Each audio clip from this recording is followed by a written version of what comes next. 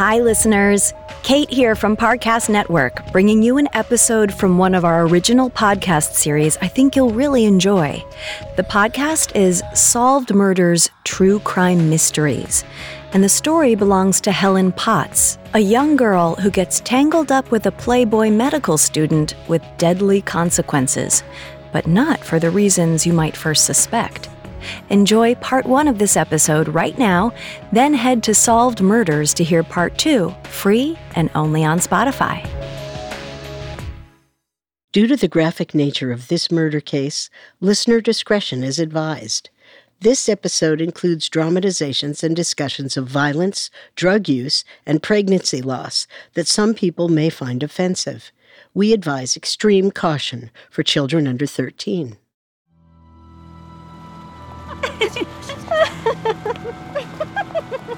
On the night of January 31st, 1890, young ladies of the Comstock Finishing School returned to campus after an evening at the New York City Symphony. It was late, nearly 11 p.m., and they were ready to go straight to sleep. The girls filed into their rooms and prepared for bed. 3 of the young women, Frances Carson, Rachel Cookson, and Bertha Rockwell, took care to keep quiet because their roommate, Helen Potts, was asleep. Helen had been feeling sick, complaining about frequent headaches. That night, she decided to stay home and rest.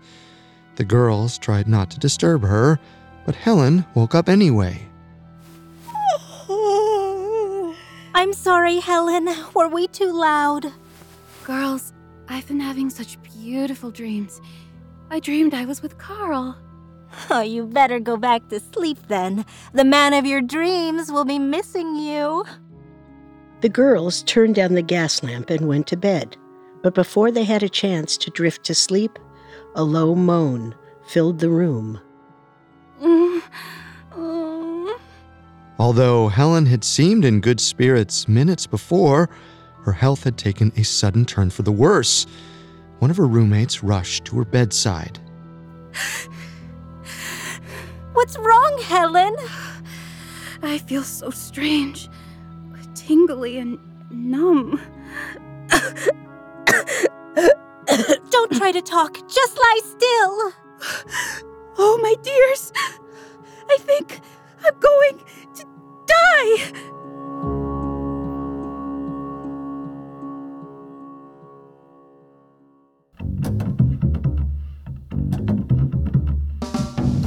Welcome to Solved Murders, True Crime Mysteries, a Parcast original.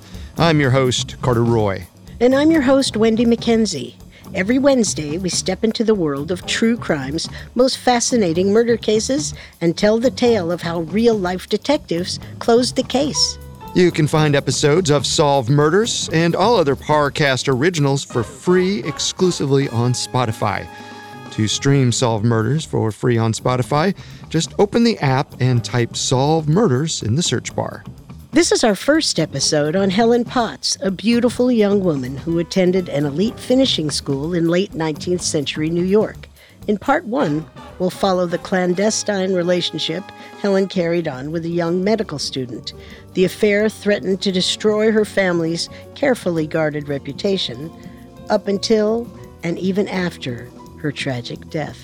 In part 2, we'll discuss how the police and district attorney's office neglected the case, how a dogged journalist set out to uncover the truth, and how Helen's suspicious death turned into a sensationalized murder investigation. We have all that and more coming up. Stay with us. At 1 a.m. on February 1st, 1891, Dr. Edward Fowler rushed to see a patient at New York City boarding school. When he arrived, he found 19-year-old Helen Potts had lapsed into a coma. Dr. Fowler quickly ushered Helen's friends and classmates outside the room. They waited in the hall, hushed and frightened, while he worked desperately to wake Helen. Had she been born 50 years later, she might have been revived through mouth-to-mouth resuscitation, but the technique hadn't been invented yet. Dr. Fowler had to make do with the means at his disposal. He attempted to resuscitate her the old-fashioned way by pulling her arms up and down to extend her chest and draw in air. He also shocked her with an electric battery and plied her with coffee, then whiskey. He even tried administering digitalis, a medicine to strengthen her heart, but despite his best efforts, Helen grew steadily weaker. Her lungs came to a near standstill. Her body starved itself of oxygen, and Dr. Fowler looked on, helpless and paralyzed.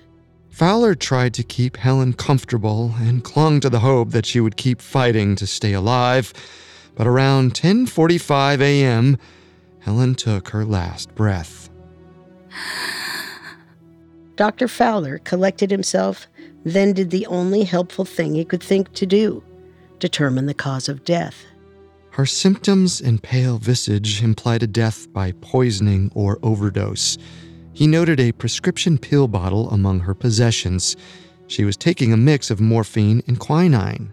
The prescription only contained 6 pills, and directions on the label said that each capsule possessed just 1/6 of a grain of morphine. This was considered to be a harmless dose at the time. Helen was supposed to take a single pill each night.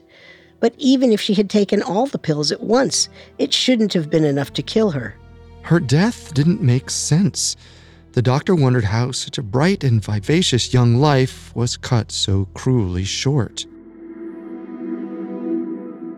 Born on May 3, 1871, Helen Potts was the only daughter of George and Cynthia Potts. Her father was a successful railroad contractor, and the family lived a comfortable life in the prosperous enclave of Asbury Park, near the Jersey Shore. Friends remembered Helen as one of the most beautiful and popular girls in the neighborhood. She was an excellent student, and she excelled at singing and music. An outgoing teenager, Helen took advantage of her town's social scene. The summer she turned 18, she attended a dance held in the ballroom of the Coleman House, an elegant beachside hotel. That night, she met a 19-year-old medical student named Carlisle Harris. Carlisle attended university in New York City, but he was passing the summer at his mother's house in the nearby town of Ocean Grove. Carlisle was handsome, charming, and immediately enamored with Helen Potts. According to George R. Deacle Sr.'s book, 6 Capsules, The Gilded Age Murder of Helen Potts, Carlisle later recalled, "She was the most beautiful girl I'd ever seen. She was tall with remarkably large, dark eyes, an olive complexion, and possessed that crowning glory of all, a mass of chestnut hair." Carlisle was in luck that night. Helen's escort to the dance was an old friend of his. He angled for a formal introduction to the young lady, and the two were soon embroiled in conversation. "Do you dance?" Always.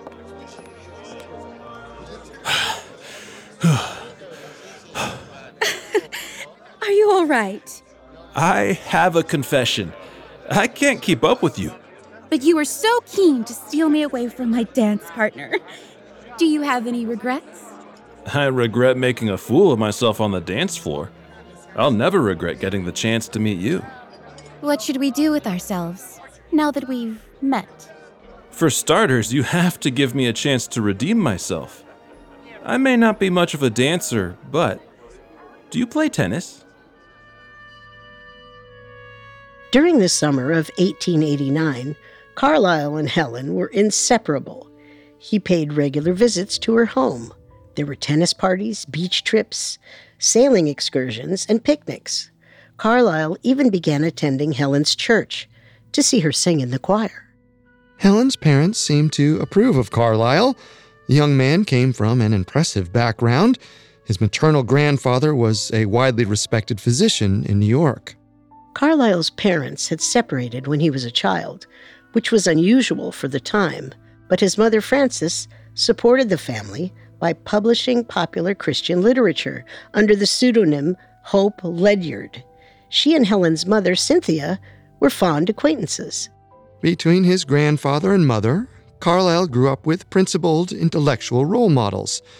But as a youth, he pushed back against their influence.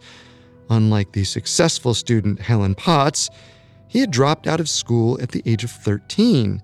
He drifted aimlessly from one job to another, including a stint as an actor in a theater company, which scandalized his mother. His family worried that he might never settle down in a respectable profession. They were relieved when he decided to follow in his grandfather's footsteps and go to medical school. In his first year, his grandfather was so pleased with Carlyle's strong academic performance, he promised to pay the young man's tuition going forward. Suddenly, Carlyle's prospects seemed much brighter. But even as Carlyle started down the path to success, he didn't spend much time pondering the future. He was much more concerned with having a good time in the present.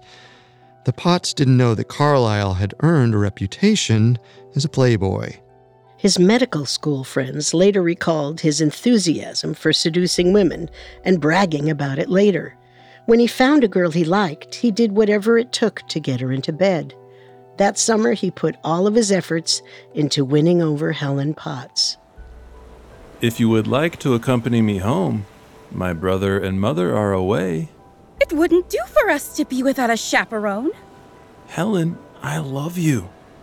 What will it take for us to have a moment alone together?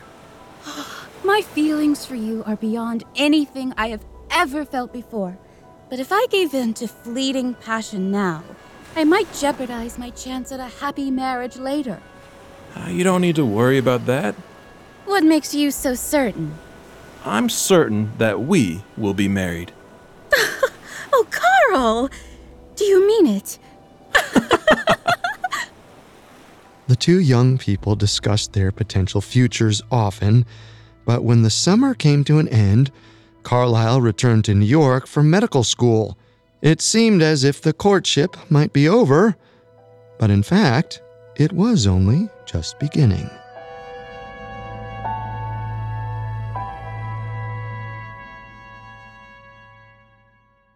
Coming up, Helen and Carlyle construct a web of deceit to conduct a secret love affair. And now, back to the story. In summer 1889, 19-year-old medical student Carlyle Harris fell in love, or at least in lust, with a beautiful 18-year-old woman named Helen Potts. They spent most of the summer together near their family homes on the Jersey Shore, but once the summer was over, Carlyle returned to New York City. The young couple was soon reunited when the Potts family decided Helen should study music in New York City. The family rented an apartment not far from Carlyle's medical school. He continued to visit her over the next few months, so much so that he began to wear out his welcome. Soon enough, Carlyle broached the topic of marriage with Helen's mother. Although Cynthia liked Carlyle, she balked at the idea. She thought they were too young. She assumed the pair were caught in the grip of a passing infatuation. If they really were in love, she told them, they should at least wait until Carlyle was finished with his education before entering a serious arrangement. Until then, she advised that they remain platonic friends. Carlyle was frustrated with Cynthia's refusal of his marriage proposal, but Cynthia Potts' objections weren't the only snag in his pursuit of Helen. Carlyle's younger brother, Macready Harris, was also interested in dating Helen. Macready, what do you mean by calling on the Potts? I've got just as much right to see Helen as you do. She prefers me. All the more reason to cure her of that misfortune. You haven't got a chance. We'll see about that, Carlyle. The brothers' rivalry only increased Carlyle's determination to capture Helen's heart. Carlyle consulted a lawyer friend about the prospect of elopement, but his friend also warned Carlyle that it was a bad idea. But Carlyle didn't want to wait, especially once he learned that his brother Macready was bad-mouthing him to the Potts family. Mrs. Potts, you must watch out for my brother. He's a villain. Oh, I won't hear such talk. We've been so homesick since leaving New Jersey. It's lovely to see Carlyle's familiar face. You don't know him like I do. He has designs on Helen. It's a harmless affection, I'm sure. Nothing about Carlisle is harmless.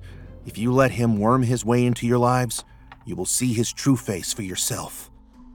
McCready continued to pursue Helen, hoping that she would forget about Carlisle and fall in love with him instead. On February 7th, 1890, he invited her to visit him at the New York Stock Exchange where he worked. When Carlisle heard about this, he worried that he was losing his grip on Helen. Early the next morning, before Helen could leave for her planned date with McCready, Carlisle showed up at her apartment. He told Helen's family that he planned to escort her down to the New York Stock Exchange to see his brother. Helen and Carlisle left together early that morning. Shortly after, McCready arrived at the Potts residence to pick up Helen. When he discovered she was already gone, he was furious about Carlisle's deception. He correctly guessed that his brother had no intentions of bringing Helen to see him.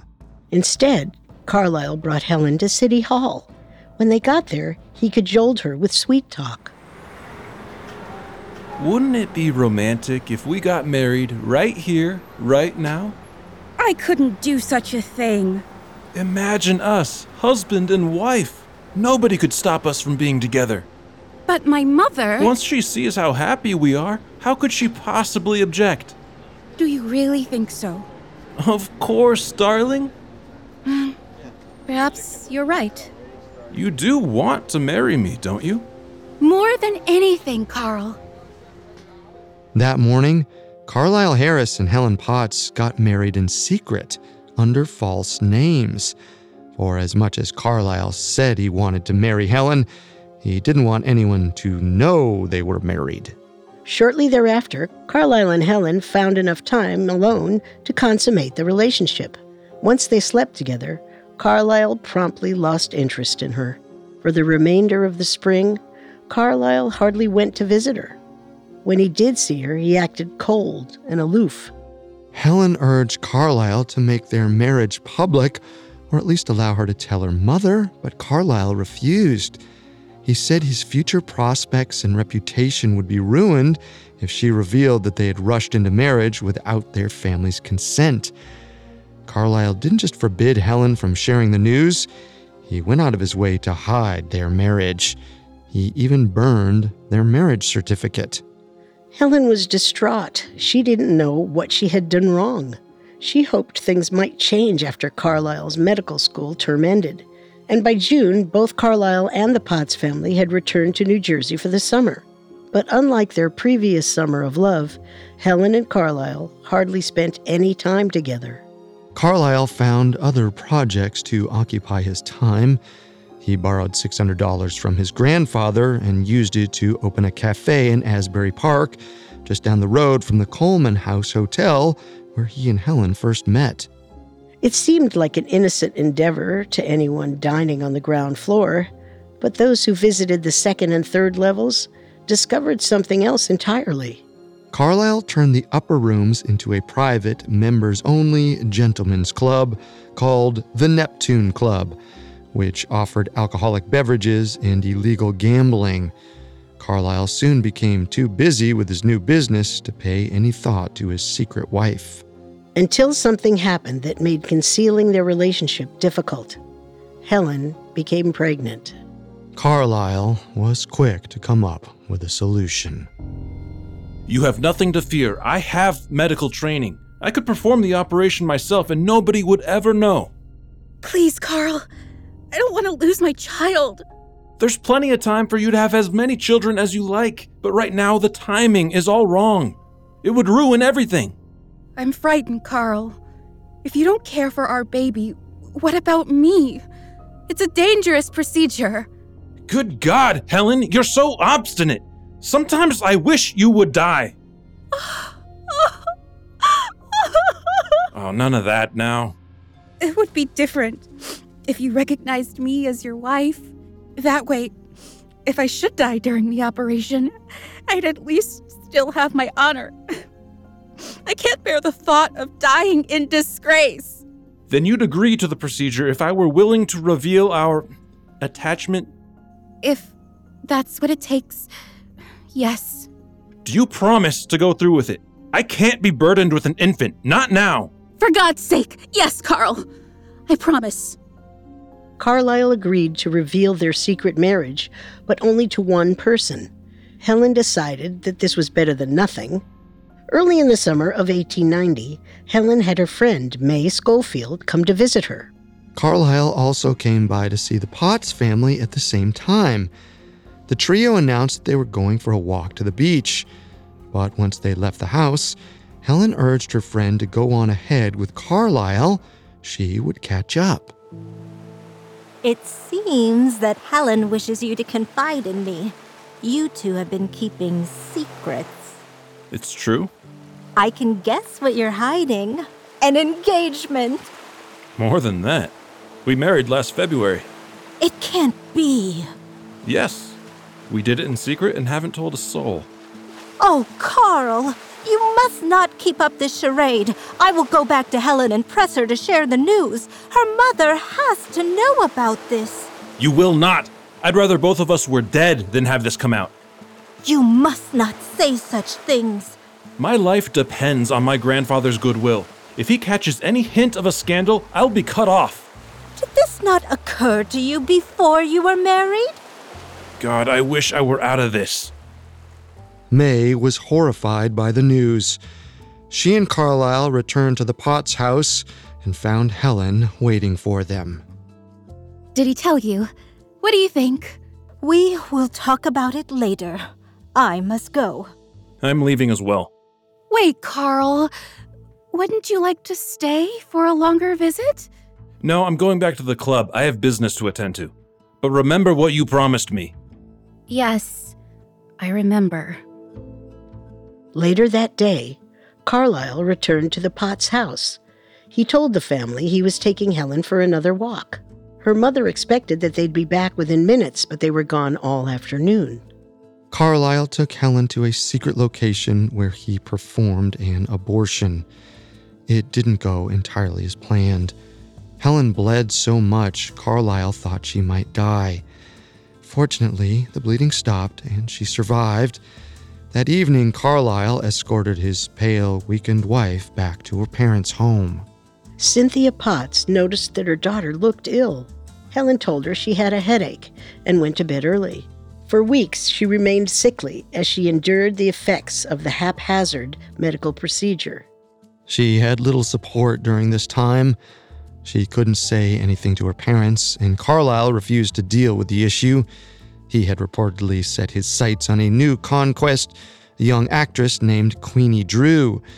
Witnesses believe they saw the two check into a hotel together for a weekend getaway in upstate New York. The heartbreak was devastating for Helen Potts, but at that point her husband's dalliances were the least of her worries. Her body still hadn't recovered from the abortion Carlisle had performed. She seemed to grow weaker by the day. Worried, her mother sent Helen to stay with her uncle in Scranton, Pennsylvania. Her uncle, a doctor named Charles Treverton, examined her. He quickly deduced that she was 4 or 5 months pregnant. Carlisle had botched the abortion procedure. Helen was still carrying the fetus, and she was in danger of becoming septic.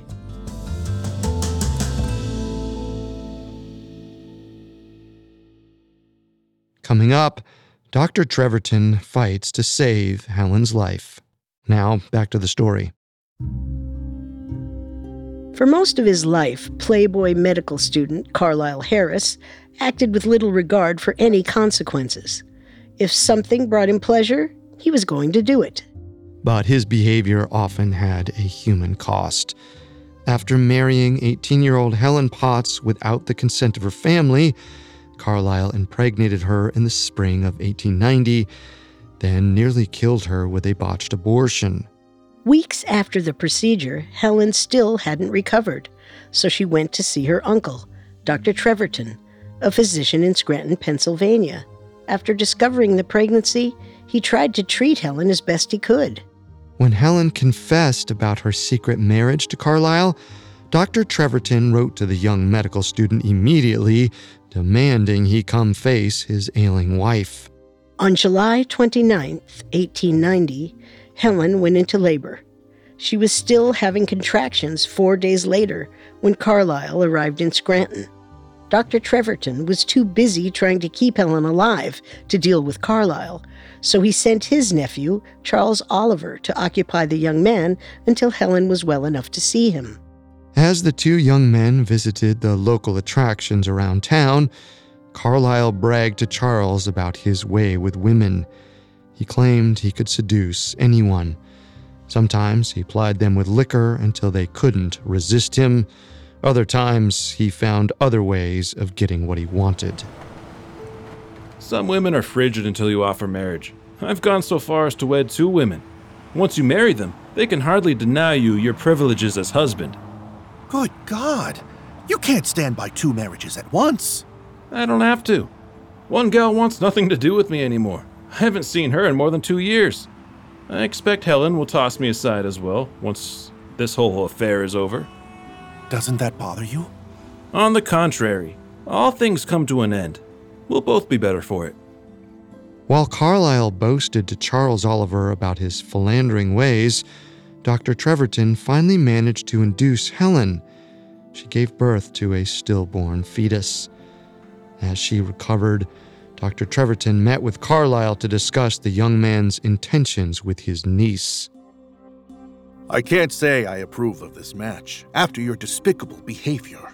Don't be so harsh. I've treated Helen very well. She can't pretend she hasn't found our time together amusing. But you've destroyed her. She's a fallen woman now. I don't see why that's so. We're very fond of each other. Our only sin is loving each other. The gall of you. You call that love? There was nothing loving about that ghastly operation you performed. And on your own wife, no less. I saw no reason why her youth should be spoiled. She objected, and she nearly died. But she's all right now, isn't she? Dr. Treverton was outraged by Carlisle's behavior. He considered writing to the young man's medical school in order to get him expelled, but he was afraid this might bring scandal to Helen's family. In the end, he decided to stay silent to protect the Potts' reputation, letting Carlisle off with a stern warning. Once the ordeal was over, Carlisle saw no reason to remain in Scranton during Helen's recovery. He returned to Asbury Park in New Jersey. He visited Helen's mother and vaguely informed her that Helen was sick and wished to see her. Then, feeling free of the whole episode, he went back to running his gentleman's club. But while Carlisle seemed to face few consequences for his treatment of Helen, he couldn't escape the eyes of the law. On August 20th, 1890, police raided the Neptune Club for illegal gambling. They arrested Carlisle and charged him with running a disorderly house. Carlisle's future was suddenly thrown into disarray. Once he was released from jail to await his trial, he tried to run damage control. He downplayed his arrest to friends and family, chalking the whole thing up to a slap on the wrist for a minor local ordinance violation. In the fall of 1890, Carlisle returned to New York City to start his 3rd year of medical school. But as he tried to move on from this new scandal, an old one reemerged. On Carlisle's advice, Helen's mother, Cynthia, went to visit her daughter in Scranton, Pennsylvania. After the traumatic pregnancy and stillbirth, Helen couldn't bear to keep the secret of her marriage any longer. She told her mother everything. Mother, I thought he loved me. He told me he did. I never wanted to hide this from you, but I was so afraid to lose him. Oh, my goodness. Oh, my poor child. What will happen to me, Mother? We must rectify this. We have to set things right. Cynthia Potts wrote to Carlisle immediately, demanding answers. Carlisle admitted that Helen was telling the truth. They had been secretly married for more than 6 months. As soon as Cynthia could leave her daughter's bedside, she rushed to New York. She confronted Carlisle, demanding to see proof of the marriage. Carlisle had burned their marriage certificate, but he was able to request another copy. Worried about the legality of the marriage, Cynthia was horrified to see that Carlisle and Helen had used fake names when they wed. If everything is as you say, why on earth wouldn't you tell the alderman your true name? I thought it was quite clever for Helen and I to use false names. You see, I imagined that we might someday grow tired of each other, and I thought if we stayed anonymous, we could drop the whole marriage with no one the wiser. You were going to drop my daughter? As you said, we were very young. It seemed better to give ourselves an out. Who knows how we may feel in time? Carlisle's brash honesty appalled Cynthia, but she thought it was better to have her daughter legitimately married to a scoundrel than to have rumors spread that Helen had gotten pregnant while unmarried. Cynthia pressed Carlisle to make the marriage public with a new ceremony in a church surrounded by family and friends. Carlisle had once spent months trying to persuade Cynthia to give him permission to marry Helen. Now that the shoe was on the other foot, Carlisle had no interest in being tied down. He found a way to stall. He told Cynthia that her daughter wasn't ready to be a doctor's wife.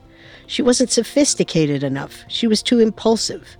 She gave her opinions too freely. She needed training before she could join the society he expected to mingle with. Carlisle suggested that Helen attend the Comstock Finishing School, where she would learn the necessary social graces of being a proper lady. Cynthia agreed that this would be the next best step. In November, once she had recovered enough, Helen moved to New York City to begin her lessons. Her studies coincided with Carlisle's third year of medical school. Helen hoped that her close proximity to Carlisle might bring them closer together. But again, he was filled with excuses. Carlisle likely claimed he was avoiding her for her own good. Gossip was still circulating about the Neptune Club raid. Carlisle told the Potts family that he didn't want Helen's name to be dragged down with his. This didn't stop Helen's mother from working behind the scenes to patch up their relationship. She bombarded Carlisle with letters, hoping that he would make good on his promise to marry Helen publicly. Carlisle hedged for months. He even suggested they keep the marriage a secret for another 3 years. Cynthia was fed up. In January 1891, Carlisle received a letter from his mother-in-law. In this correspondence, she told him point blank that Helen was done waiting to be recognized as Carlisle's wife. If Carlisle wouldn't set a date for the wedding, Cynthia would set it for him. She explained that he and Helen were going to have their church wedding on February 8th, 1891, on the anniversary of Helen and Carlisle's secret marriage at City Hall. They were to be married by a minister using their correct names. Though Cynthia's letter didn't contain a threat, perhaps Carlisle thought that if he refused to comply, the Potts family would expose him for the deceitful brute he was. After reading the letter, Carlisle immediately wrote back, "All your wishes shall be complied with, provided no other way can be found of satisfying your scruples." The Potts family was relieved, especially Helen. It had been a horrible year. She somehow still loved Carlisle, but everything had gone wrong since the moment she agreed to marry him. Still, Helen felt hopeful. She thought things were finally going to turn around. She'd soon be free of all the secrets that burdened her. She would live openly with the husband she adored, spend the rest of her days as the loving wife of a respected physician. She believed better times were ahead. But for Helen Potts, time was about to run out.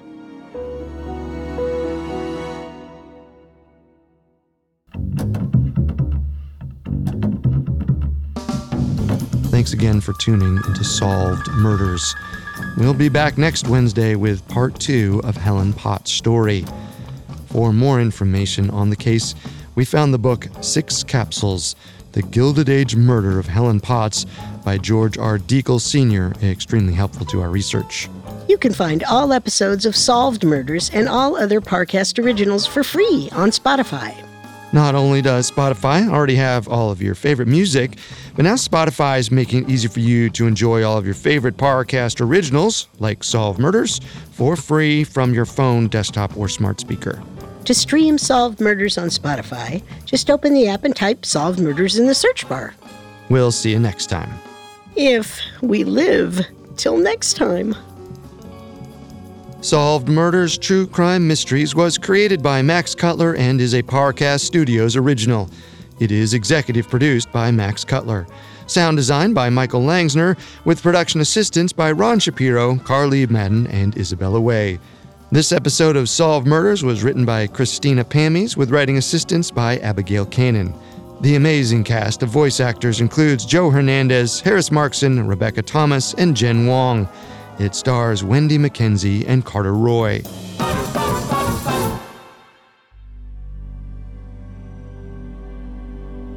Thanks for listening. Part 2 of this episode on Helen Potts is available right now, free and exclusively on Spotify. Follow Solved Murders for more true crime stories every Wednesday.